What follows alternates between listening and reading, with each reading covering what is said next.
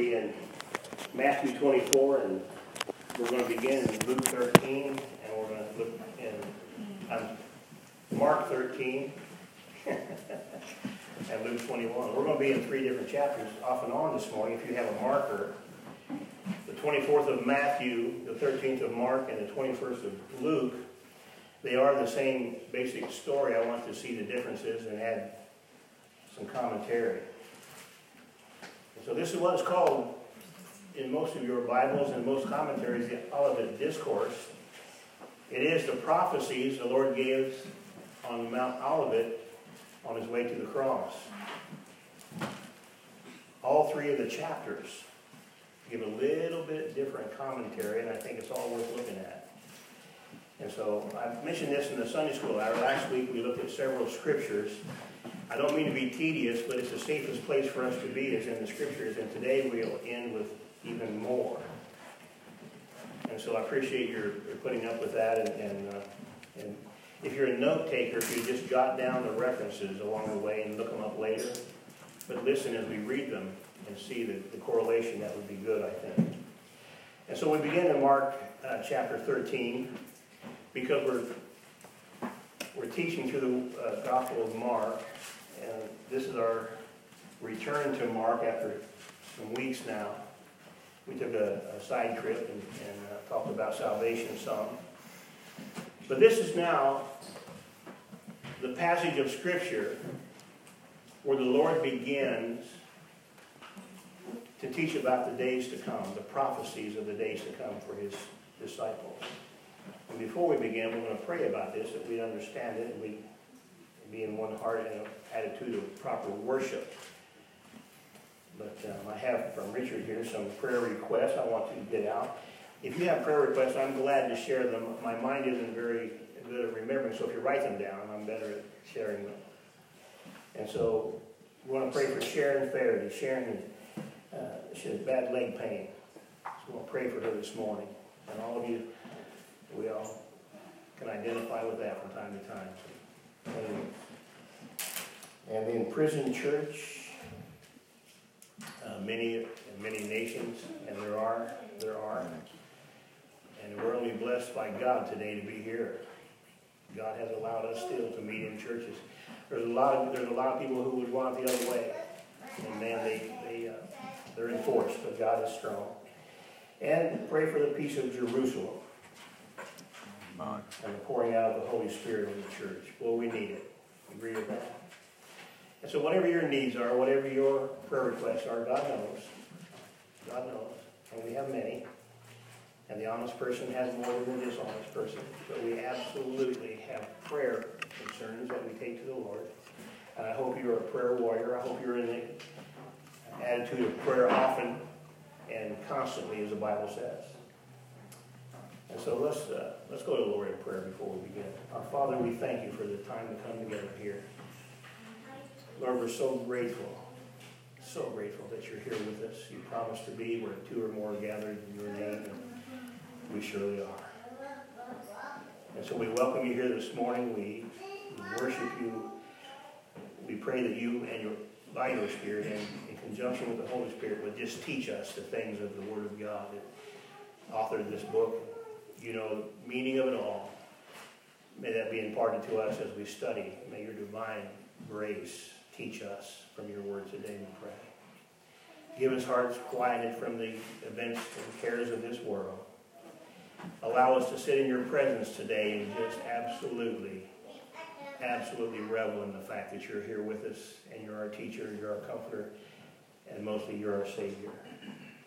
Lord, we thank you for loving us enough to come and dying in our place, and just pray that you would give us, by your Spirit, the strength, the courage, and the wisdom to live our lives for you. Help us to do your will, your plan, your purpose for our lives through your Spirit. And so, Father, we ask now for all the prayer requests that are on the hearts of everyone listening, our families, our friends, our co-workers, those that we care about, those that we know of who need you, and maybe just more of you. We pray that would be the outcome, Father, by your grace. Teach us today, comfort us, be with us, give us minds to understand, hearts to believe. Christ's name we pray. Amen. Amen. And so we have what's called the Olivet Discourse. What we don't have is the same commentary in all three Gospels where it is mentioned and taught. But there are differences that I think are fascinating, and I think they're of the Holy Spirit, that we put the Scriptures together and have a complete picture, a more complete picture. In Matthew, and don't go there, but we're in Mark 13, but in Matthew, just as Christ would denounce the Pharisees, you remember, he denounced the Pharisees, give them 7 woes and judgments, the opposites of the Beatitude blessings to his children, to his followers. He denounced the Pharisees and the scribes of his day and they're same order, and they're the opposite of what he blessed with in the Beatitudes. He opened his ministry. The first word from the Lord's mouth, as recorded in the Bible, the first word from God's mouth as he began to preach the gospel in this world is this: repent. Now, I think that means something. I think it means something when the first thing out of the mouth of this Lord is repent, for the kingdom of heaven is at hand. Repent. That's the first statement he made. The second thing he did was recorded is the Beatitudes. He said he gathered the crowds around him, he began to teach, and gave the Beatitudes, the Sermon on the Mount. He opened with a sermon. But I'm telling you the fact that I've preached now for a number of years. I couldn't be more glad about that. I couldn't be more excited about the opportunity. But I want to say to you this: I've never preached a sermon that I know of, that I believe in, that I put together in any way that isn't already taught in the Sermon on the Mount. The principle is there. That was the perfect sermon. You believe that? Lord, it's in 3 chapters of the Bible, 5, 6, and 7 of Matthew. And it's God preaching a sermon. It's the perfect sermon. I've never hit a topic. I've never expounded a truth that wasn't rooted in the Sermon on the Mount. But he said this: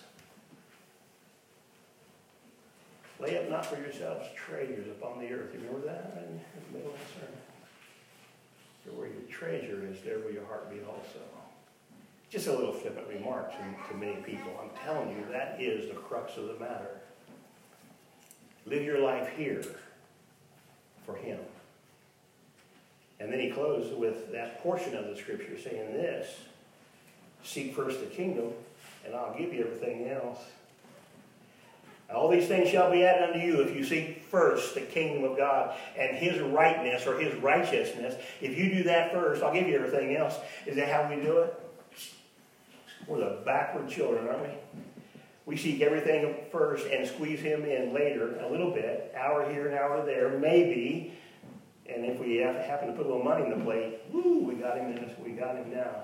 We got him down with his arm behind his back. Uncle's going to come out. No.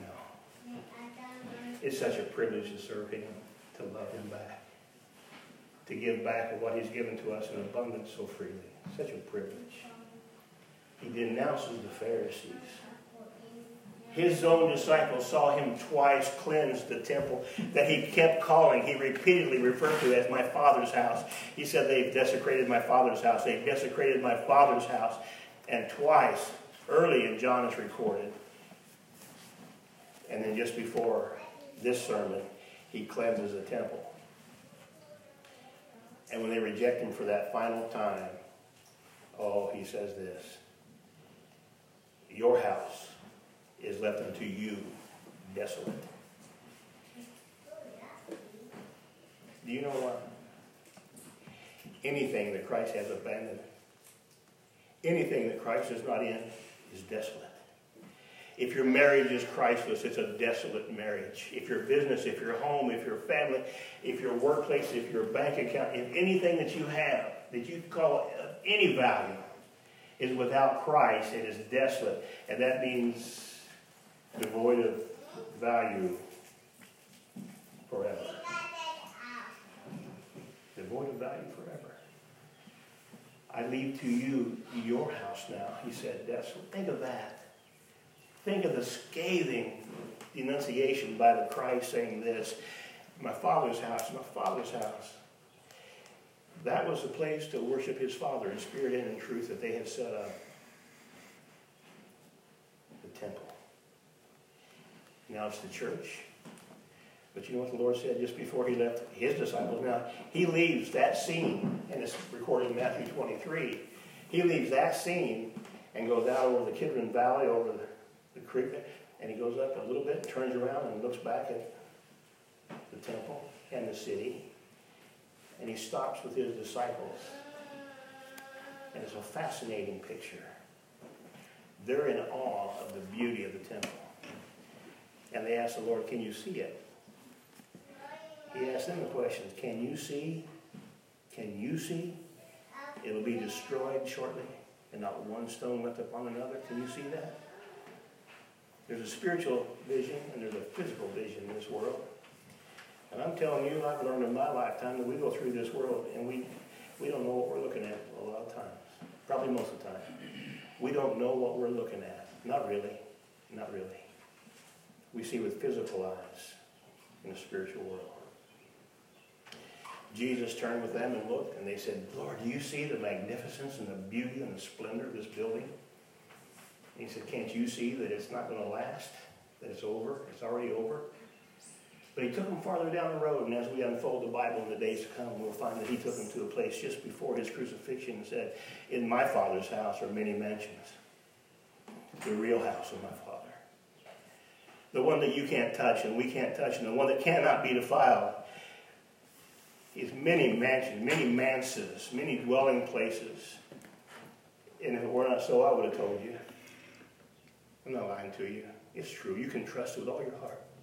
There are many dwelling places in my Father's house, and I go to prepare a place for you, and if I go, I will come again. Isn't that something? Think of it.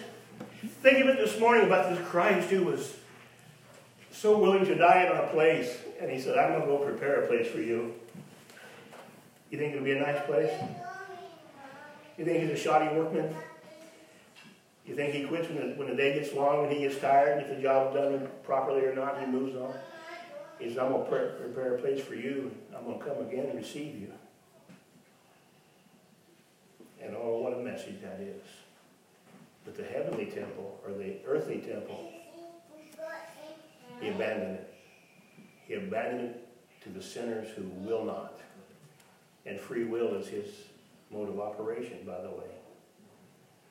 That's the 24th of Matthew. We'll find that is how this begins. And he leaves them and denounces them. He leaves the temple desolate. He goes across the Kidron Valley up to the Mount of Olives, heading up the Mount of Olives there. It says in Matthew 13:1 that as he went out of the temple, one of his disciples said to him, Master, see the manner of stones and what buildings are here? And Jesus answered and said to him, seest thou? Lord, do you see that? He said, do you? Do you? Can I tell you this morning, the Lord can see more clearly than we can? And you and I can believe him. The Lord answered and said, seest thou these great buildings? There shall not be left one stone upon another that shall not be thrown down. And as he sat upon the Mount of Olives over against the temple, Peter and James and John and Andrew asked him privately, tell us, when shall these things be? And what shall be the sign when all these things shall be fulfilled? It's actually three questions. Here's his disciples. And they believed at this point, clear to this point, that they're believing that he was going to come and take charge and rule this world, set up a kingdom. And they saw him cleanse the temple twice, and the people did leave and left when he was there. And then he sat there the second time. He taught daily there for it looks like a little over a week. He sat there and taught and kept an eye on it. And they walked in and they'd look at him, and they wouldn't do their normal acts of debauchery at the temple. They would behave themselves while Jesus was there. Can I tell you something about God? When he does it and he means it, you'll do it. You'll do it. He's given us free will on earth, but I'm telling you, when people stand before him one day, he's not the one on trial. You know how many people tell me that Jesus is the one on trial? Well, I'm going to ask him a question or two, and he's going to answer those before I go into his heaven. I tell everyone that tells me that, you have no worries about going into his heaven. Don't you worry about that. That's the least of your worries is going into heaven if you believe Jesus Christ is on trial before you. You know the number one answer, number one reason they say that to me? He allows children to suffer. Can I tell you something this morning? You and I do not have more character than Jesus Christ. We don't have better character than Jesus Christ. Does it hurt our hearts to see children suffer? You better know it. If you're a normal, decent person, you better know that watching children and knowing about children suffering is one of the most painful things we can live through. But what about the cross? What about it? Do you know that when God, the Father, the Son, and the Holy Spirit, before the world began, eternity past, when they decided that they were going to create this world and populate this world, and they decided to give free will, and God said to the Son, the Father said to the Son, I can't dwell with that. I can't be with sin. And there has to be a payment. It has to be judged and cleansed. And Jesus said, I'll go. You know, suffering involved in the heart of God to know what men and women were going to do and create them and watch them do it. We live in a world today, and I guess it's not so much different than the world in the days past, but we have better media now. There's ugliness in the world. There's pure evil in this world. Always has been, since the garden. Pure evil. People delight in hurting children. They delight. They live for it. And they prosper financially. All kinds of very deep and dark things. Giving little children drugs. Taking their innocence from them. Taking them from their parents. Using them for any means, anything that would, in their mind, prosper them. One little deal. One thing. Governments have lined up through the years to take everything that people have, give them back in dribs and drabs, and they call it good. Don't have to be that way. The reason that people are afraid to give over to Jesus Christ is because they've been under the authority of somebody who's wicked in their lifetime. I want to tell you who's easiest in my lifetime to witness to bring to Jesus Christ is a young man whose father, his heart could trust. A young man whose father, who said and did what he said and was good to his mother and his siblings and was an honest man, a decent man. That is the easiest one to bring to Jesus Christ. You want to know why? Wasn't heard under someone's authority through the years going, he said what, but he never did it. He said one thing, but he never lived it out. He talked this way over here, but he didn't do that when he was home with us. The easiest person to bring to Jesus Christ, in my experience, is a person whose mother has a mother's heart. A mother who has a mother's heart. I couldn't believe it when I grew up and got into ministry particularly and started finding how many mothers do not have a mother's heart. They had children, but they're in the way. They had children, but they just talk about this. Oh, they're going to grow up and get out of here one of these days. Your best days are when they're underfoot. Praise God. Your best days are when your children are saying, how should I govern myself? What should my life be? What should I do with my years and my days? What should I do, Dad? What should I do? And if you're any kind of dad that they say this, I want to be like my dad. Well, you're ahead of the game, I'll tell you. You're ahead of the game. Your best days are when your kids are dirtying the house up and eating all your food. Praise God. You'll sit there and look at each other one of these days and go, well, we got leftovers, they're going bad. Got nothing to do. The house don't get dirty anymore. I don't have the energy to dirty it up like I used to, I guess. But can I tell you this? God gives you little ones, and He's trusting you to train them up in the way of Christ. He's trusting you. It's a big responsibility, but it's a joyous life. How could it be hard? To what kind of heart is it hard to have a child and love them? What kind of heart has trouble with that?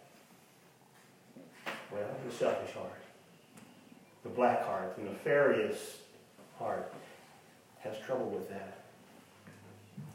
These disciples believed that Jesus Christ was going to take over and be the king and come back and rule, pull the sword out and take prisoners, and they didn't understand it. And can I say to you this? Matthew 24 and 25, and then the 13th of Mark and the 21st of Luke, and all of the discourse is hard for us to decipher today. And they were hearing it for the first time. And they had a whole different plan. And I want to tell you something about plans. Jesus will disrupt them. He'll disrupt your plans. He disrupts mine all the time.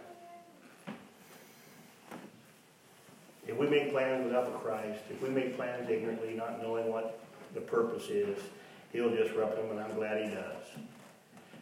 I'm glad he said no to so many of my prayers. No. Lord, I've been thinking about it, and I think that looks good, and I've thought about it, and I really think that's what we should do. You think we should do that? He said, no. But I thought we should. I said, no. It don't make any sense to me at all. I'm going to tell you one thing. Looking back about 3, 4, 5, 6, 7 years, you're so glad the Lord said no to those things? I am. He said no. I want it. No. Are you mature enough to thank him for that? Now I want you to look in verse 5 of 13th of Mark with me. And I'm going to do this kind of rapid fire because I want you to see it. We're going to move along. The way that Mark is written is immediately, and immediately, and. And I want you to see here how Mark, and it probably is the gospel according to Peter, honestly. See that the historical accounts all agree. And it sounds like Peter. Anyway, it says Mark, and we're going to say Mark. And so it says in verse 5, and Jesus answering began to say. What's the first thing he says when they ask him a question about the end time, about prophetical things? He says, take heed.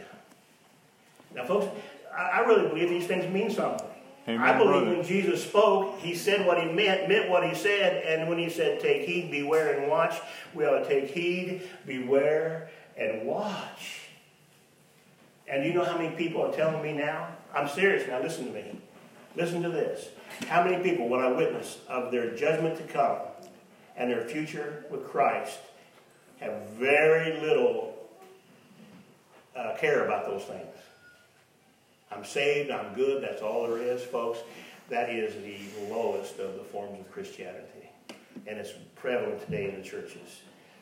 Jesus said, and we're going to get into something here which I'm going to preach to you maybe 3 ways and let you decide. It is the parable of the 10 virgins.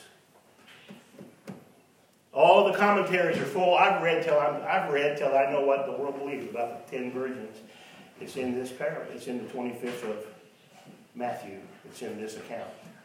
You know what he said to the 10? They all were invited to the wedding. They were in the wedding party. They were all virgins. They all had light, and they all had oil. Light is in Scripture, as I read it, light is indicative of our witness in this world. We give off light. The oil is indicative of the Holy Spirit. The Holy Spirit is the oil, the golden oil. It's the Holy Spirit. And so the light, fueled by the Holy Spirit, the witness, fueled by the Holy Spirit. They were waiting for the for the groom to come and the wedding party to proceed. And there was a delay, and he didn't come. They all fell asleep, all of them. I want you to think about this before we get to it. I want you to read it. I want you to see what you think. But I'm telling you this, it's not funny. Oh, God, now it's a parable. Also, Jesus just told silly stories in the meantime. Meaningless, silly stories. Is that what he did? He said there were 10 virgins. They all fell asleep. They all had lamps. And they're all, if you go back to the Eastern and the Orient, if you go back to the times they were part of the wedding party, they were all given a dress. They were all given a lamp. They were all given oil. They were all given a place to wait. It was all the same. Everybody had the same amount. But 5 of those virgins, they all fell asleep waiting for the bridegroom. And 5 of them planned ahead, got more oil. The others, the oil ran out. So far, so good. At the end of it, it's this way. They came and knocked on the door and said, we want to come to the wedding feast. And he said, I don't know you. And he shut the door. Now, Don, don't be preaching that as something that Christ meant. That was a story. Just take it as a story. Of course, God comes here and tells stories with very little meaning. That's what he does, you know. I don't believe it like most people believe it. I believe this. I believe this. Prophetic. In the teaching of the last days and the way the world's going to be and what the outcome's going to be, he said this. You better be prepared now. I'm telling you. When I come back, I better find you working for me. I better find you watching. When I return, and no man knows the day or the hour, not even Christ himself. He said he didn't know. He said, when I come back, I better find you diligent. I better find you working. I better find you doing my work. Oh, Don, come on now. Don't talk like that. That's just this parable, and it just has a general application, and it's a broad story, and there's not a lot of meaning there. You're reading too much into it. Really? Before God, I'm not going to tell you I'm reading too much into any of the Scripture. I don't read enough out of it, to tell you the truth. I don't know enough to read it all out of there, let alone read things into it. But I'm telling you, as we get into this in the next 2 weeks, I want you to consider that. And then the person with the hidden talents, he said he gave us the 2 parables he gave him. He gave the man of his several abilities, he said. His own individual abilities, and he gave him those abilities and come back and said, how did you use your abilities? Well, our response to his abilities, or our responsibility while we're here, to do what he gifted us to do. And again, I don't be reading too much into that. I believe with everything in my flesh this morning, in my spirit, my soul, and my mind, I believe this. The Lord's going to come back and ask me one day this. Did you do what I told you to do? Did you do the job I gave you to do? I grew up with, I had 4 brothers, 4 sisters. I could point the finger and say they didn't do it either. It never got me very far. But when I stand before the Christ, he's going to say, did you do what I gifted you to do? Gave you the tools to do? And told you to do? Did you get it done? What are you going to say? What am I going to say? What are you going to say? That was just a parable. Lord, you're not going to hold that against me. You mean you gave me the gifts and the tools and the time and the talents and the treasures and a nice home to do it from and a good, easy job? You gave me all that and expected me to do it? That's a parable. That's one of your silly stories. You do what you want. But I'm telling you this. You mock him now, it won't be funny looking in his eyeballs. Those flames of fire are going to try every soul and every spirit, and it is absolutely a tribunal. Nothing we say is going to change the outcome. He already knows the answer. He's going to tell us, this is what I know about you. I'm not trying to scare you. I'm trying to tell you this. Oh, he loves us, and he gave us so much. Is it too much for him to expect us to use it how he told us? Christians are lackadaisical today. I mean, I know the Bible. I'm going to do what I want to do. And if I put some money in the plate and I go to church once in a while, we're good. I don't believe that for 5 seconds. He asks for you and me total abandonment to him. Total abandonment. Amen. He does. He demands it. He demands it. Where do we get that? If any man will come after me, there's an if. Let him deny himself, take up his cross, follow me. Deny yourself, die, and then follow me. Deny your flesh, die to self, and follow me. Did he mean that or not? Is he going to hold that against us? Would he have the gall to hold that against you and me? Well, verse 5 says, take heed. Take heed lest any deceive you. Now I want to show you some things from this chapter. We're going to move very quickly and get through this, and we're going to come back and hit it next week in a different fashion. But I want you to see that it says, take heed in verse 5. Take heed lest any man deceive you. It says in verse 9, take heed to yourselves. It says in verse 23, but take ye heed, because I've told you these things. It says in verse 33, take ye heed. And then under the same basic word, 35 says watch. And verse 37. The end of this message recorded in Mark says this. Verse 37 of 13th of Mark says this. And what I say unto you, I say unto all, watch. Watch.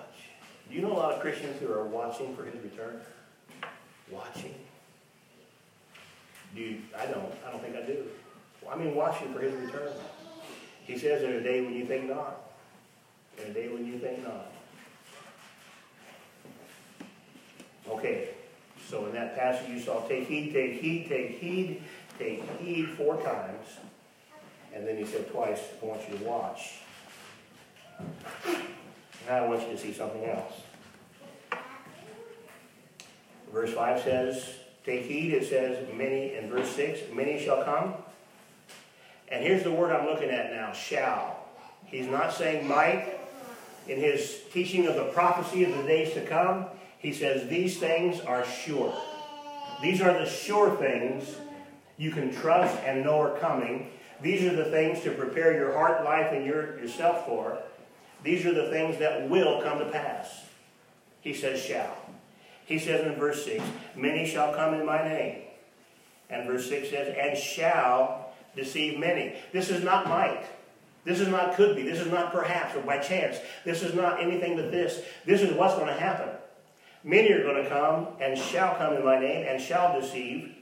Verse 8 says, nation shall rise against nation.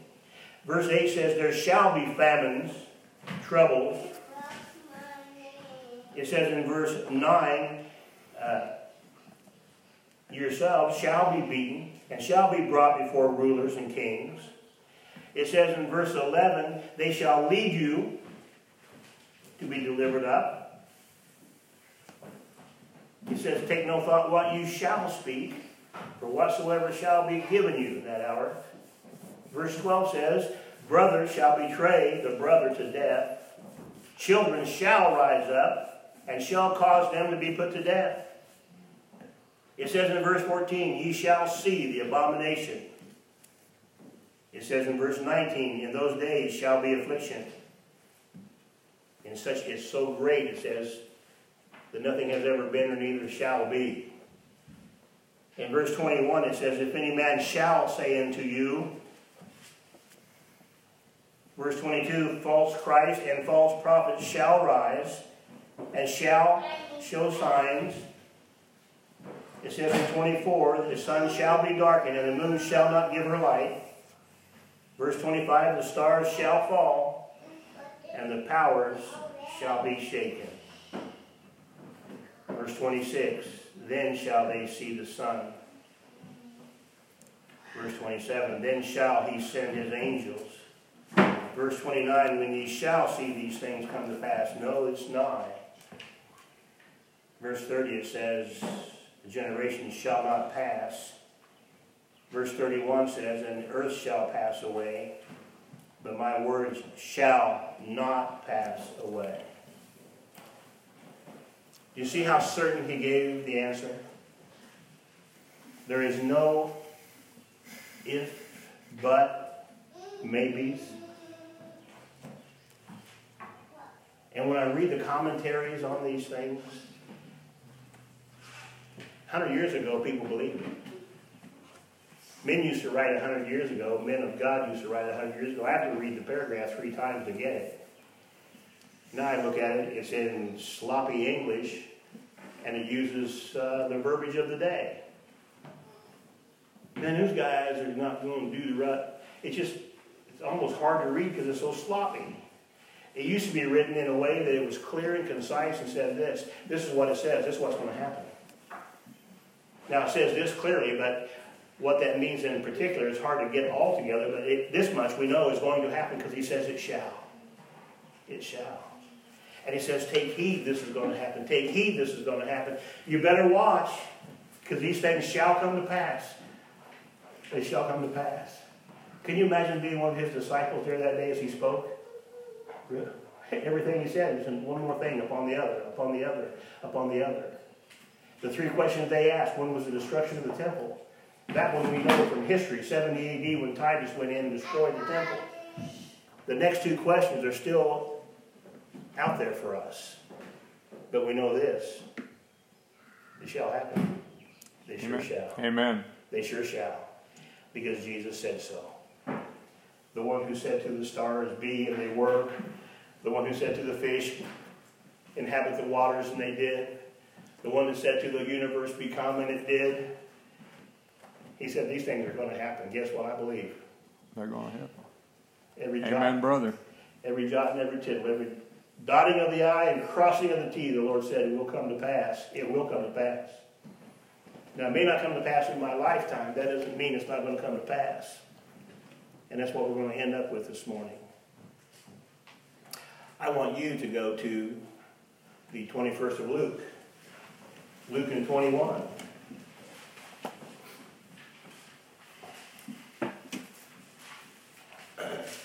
Luke in 21. And this is written very much the way that Mark is. And they saw the treasury being,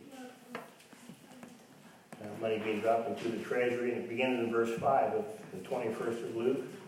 And it says, and some spake of the temple, how it was adorned with goodly stones and gifts. He said, Jesus said, as for these things which ye behold, the day will come, in the which there shall not be left one stone upon another, that shall not be thrown down. And they asked him, saying, Master, but when shall these things be? And what sign will there be of these things? It shall come to pass. But they believed him. They said, what's the sign of these things that shall come to pass? And he said, take heed that ye be not deceived, for many shall come in my name, saying, I am Christ, and the time draweth near. Go ye not therefore after them, but when ye shall hear of wars and commotion, be not terrified, for these things must first come to pass, but the end is not by and by. And he said to them, nation shall rise against nation, and kingdom shall rise against kingdom.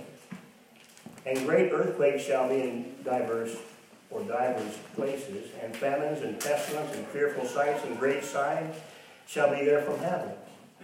But before all these, they shall lay their hands on you and persecute you, delivering you up to the synagogues and in prisons, being brought before kings and rulers for my name's sake. And it shall turn to you for a testimony. Set it therefore in your hearts, not to meditate before what ye shall answer. For I will give you a mouth and wisdom, which all your adversaries shall not be able to gainsay nor resist. And ye shall be betrayed both of parents and brethren and kinsfolk and friends, and some of you shall they cause to be put to death. And ye shall be hated of all men for my name's sake, and there shall not an hair of your head perish. I wanted to get this morning to verse 19. Not recorded in the rest of the Bible. The Holy Spirit records through Luke, the Lord saying, in your patience, possess your souls. In your patience.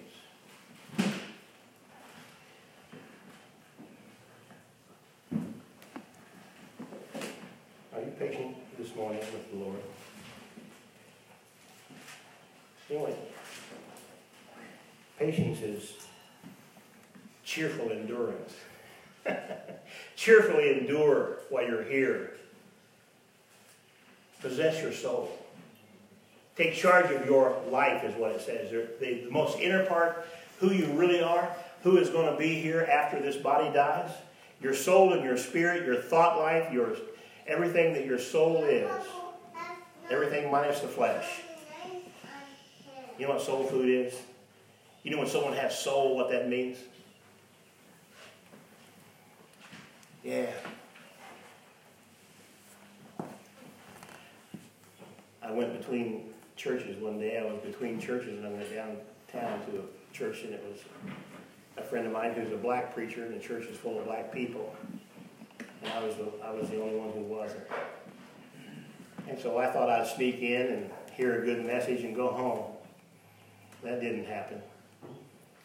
Man, there were hats and jewelry and feathers, and man, they were dressed up and they were there to worship. And I'll tell you something. The preacher said to me, well, I believe a friend of mine came in this morning. He said, I know he's here. He looks like a light bulb in the back of the room. And he called me up front. I thought he was going to introduce me and tell everybody how lovely I am and all that. What he said was, I don't know a preacher worth his salt that doesn't get spoken to by the Lord daily. Tell us what he's been telling you. My brother, say on. I said, well, okay. And he said, before we do, brother, I want you to lead the singing. Now, I'm the only guy in the room that can't sing. I'm the only fellow in the room that can't sing. And I said, are you sure? And he said, it's your day. You're here, my friend. Say on. And he sat over here, and his legs and stuff, everything was going before the piano started. And the whole congregation got to doing that. I thought, man, it's like them dogs in the back of the window. Everybody's moving. The car with bad shocks on it. I mean, everybody's moving. And he said, okay, brother, sing it out. I opened my mouth and they drowned me out, thank God. They drowned me out with some of the best thing I ever heard in my life. Amen, brother. Some of them were clapping, and a few were out in the aisle. Hey, praise God, I've been there. And they were pointing to the Christ. I've been there. And I'll tell you something. As I gave that message, that place was alive.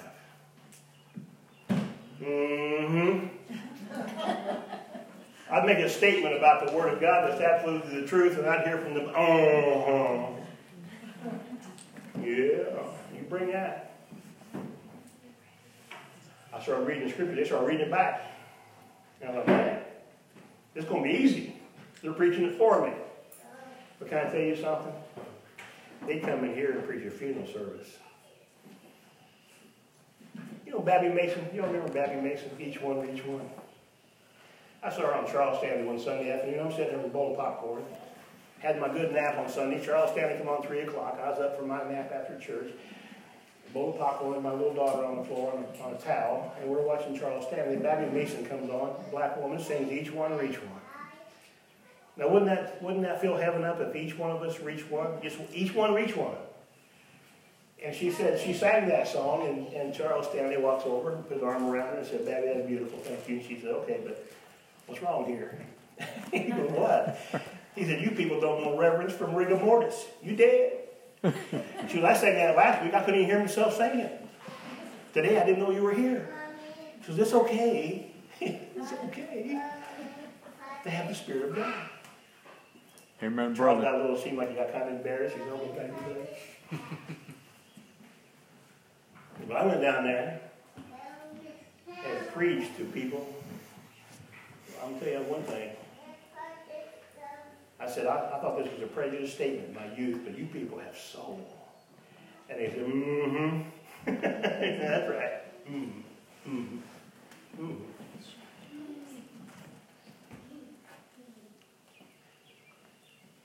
You know what I found out about the men of God and the Christians that I enjoy being around, pastors or not, just Christians, are passionate people. Oh, they get angry more than they should probably. They get worked up over different, but people with passion.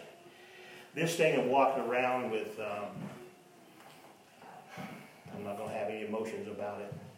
Passive, aggressive, all that, whatever they're talking about in the world today. But that walking around with this arrogance of, you can't make me have an opinion about that or show any emotion whatsoever. That's so anti-Christ. It says Jesus turned and with a loud voice, he rebuked them, saying, loud voice. Wasn't hateful. He loved them. He loved them so much he couldn't stand it when they were so wrong.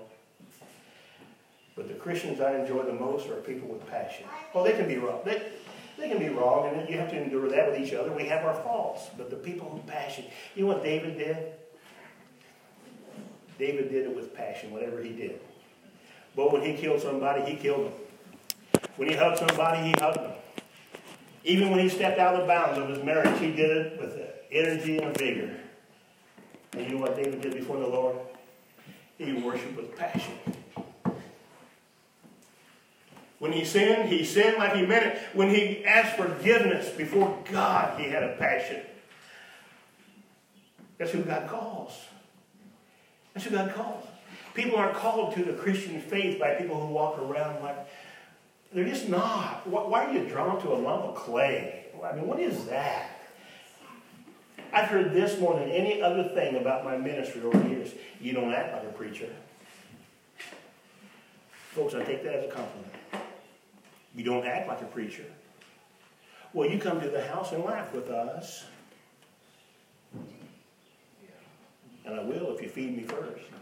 It's not very funny if I'm hungry. But if, is that right? Yeah, so, that's right. But you know what?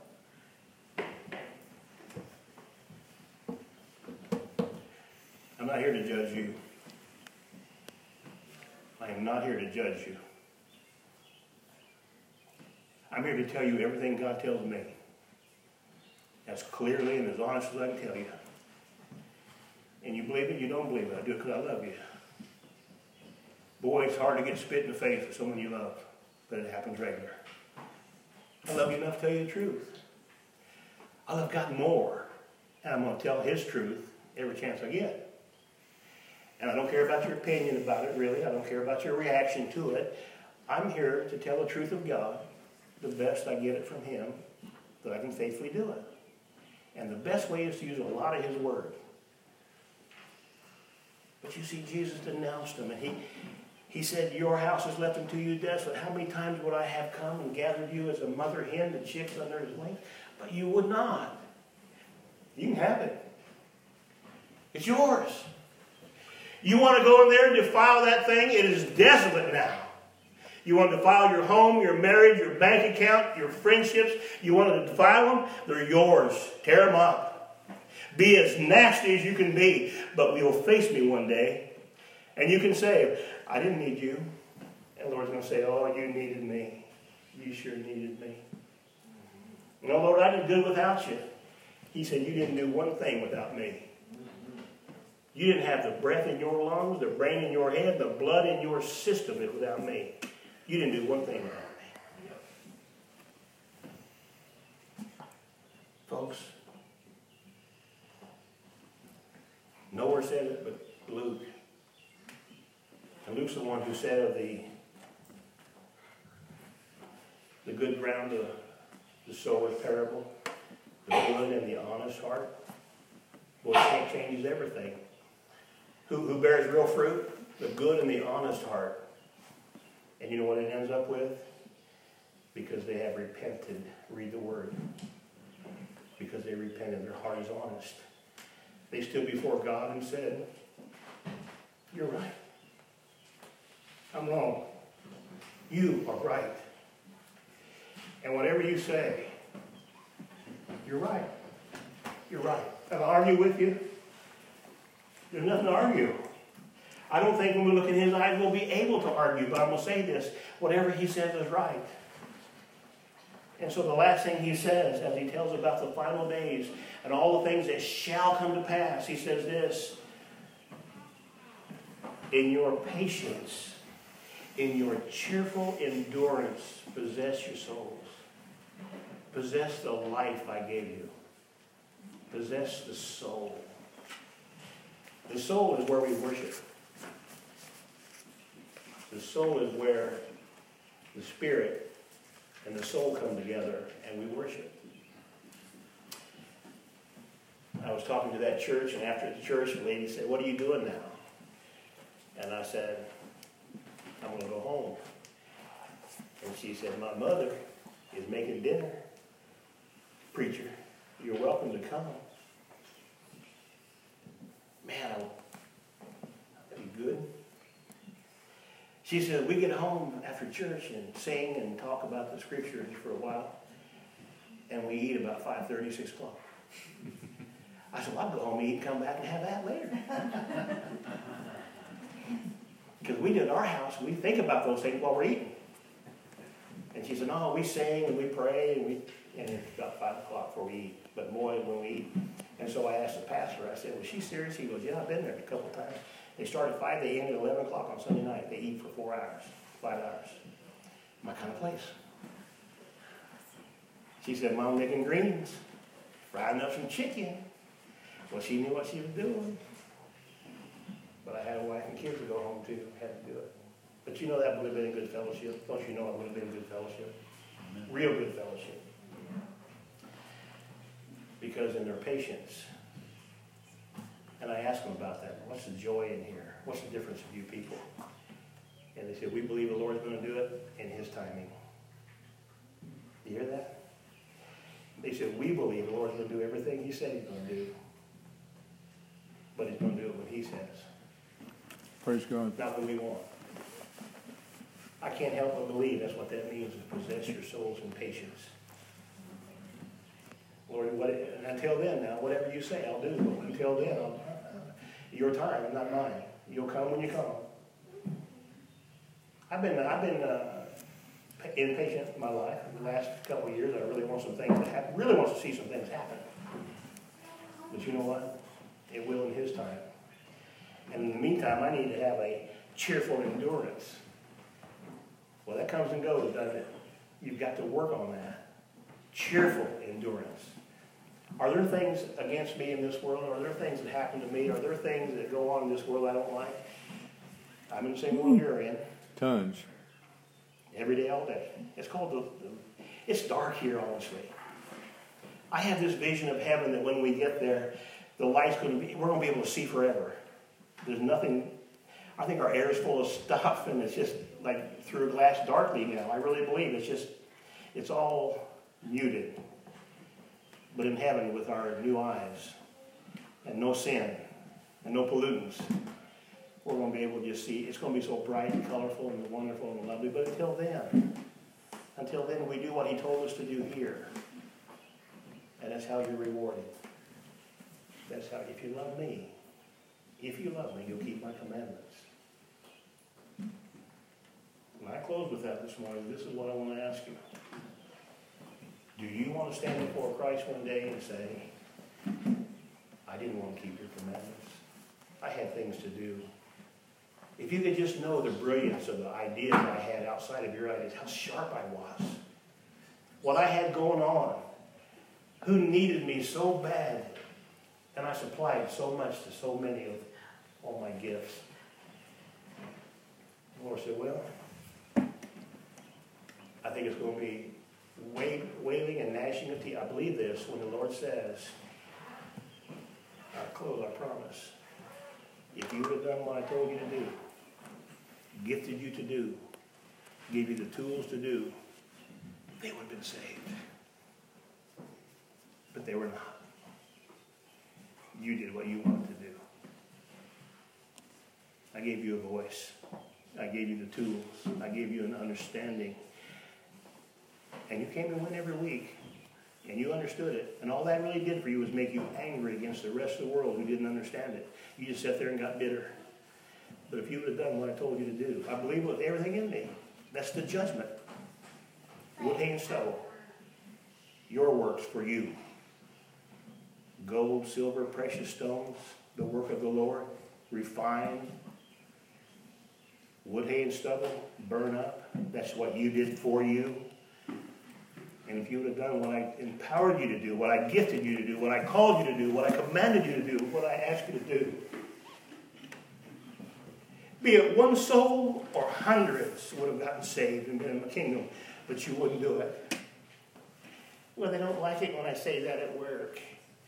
I stayed at a hotel once. I was there having lunch, and I put my head and someone hit. Someone told me they thought that was bad. What's your excuse? I mean, what is your excuse? You want to know what it really is? We simply don't believe it. We don't believe it the way the Lord said it. If we could have a vision of who He is. My people perish, He said, for lack of vision. If we could really see who He is and what He's done for us. Praise God. You'd run out of here today. Amen, brother. You would run to the streets and beg people. Yeah. Come to Him. Right. Come to Him. He loves you. You come to Him now, and blessings here, and many, many, many more to come, or else you suffer here and suffer for eternity. And that people say, no, I'd rather suffer. I know it. I hear it every day. But listen, He loves you. Oh, He loves you. We're going to hit some more of this next week. I know that thrills you. You're excited about it more than I am. I know that. But folks, it's so good. It's so good that Jesus sat down with His disciples when He left the temple desolate. He said, I'm done with that. He turned all of His attention. That's what He does, by the way. When the world does its worst, He brings His children closer. Isn't that right? Praise God. He said, amen, brother. I'm done with them. Now you come here to me and listen. And He says, you see, that's not going to last. It's over. It's desolate. I'm done with it. Gone. And when he rejects the world that won't come to Him, He brings His children closer and gets very intimate with them and tells them what's going to happen. I'm so glad. Aren't you glad? That's how much He loves us. You want to know? He'll tell you. You really want to know? I promise He'll tell you. Father, we thank You for this hour. We thank You for the day. We thank You for life. We thank You that You've called us to Your side, and pray that we'd have the strength and the character through Your Spirit, the power to do those things You've called us to do. Lord, help us to live for You, we pray now. Show us who You are. Give us a great vision of Your glory. Help us to see with spiritual understanding who You are and who we are because of You. Go with us now and bless us in Jesus' name. Amen. Amen. Thank you, brother.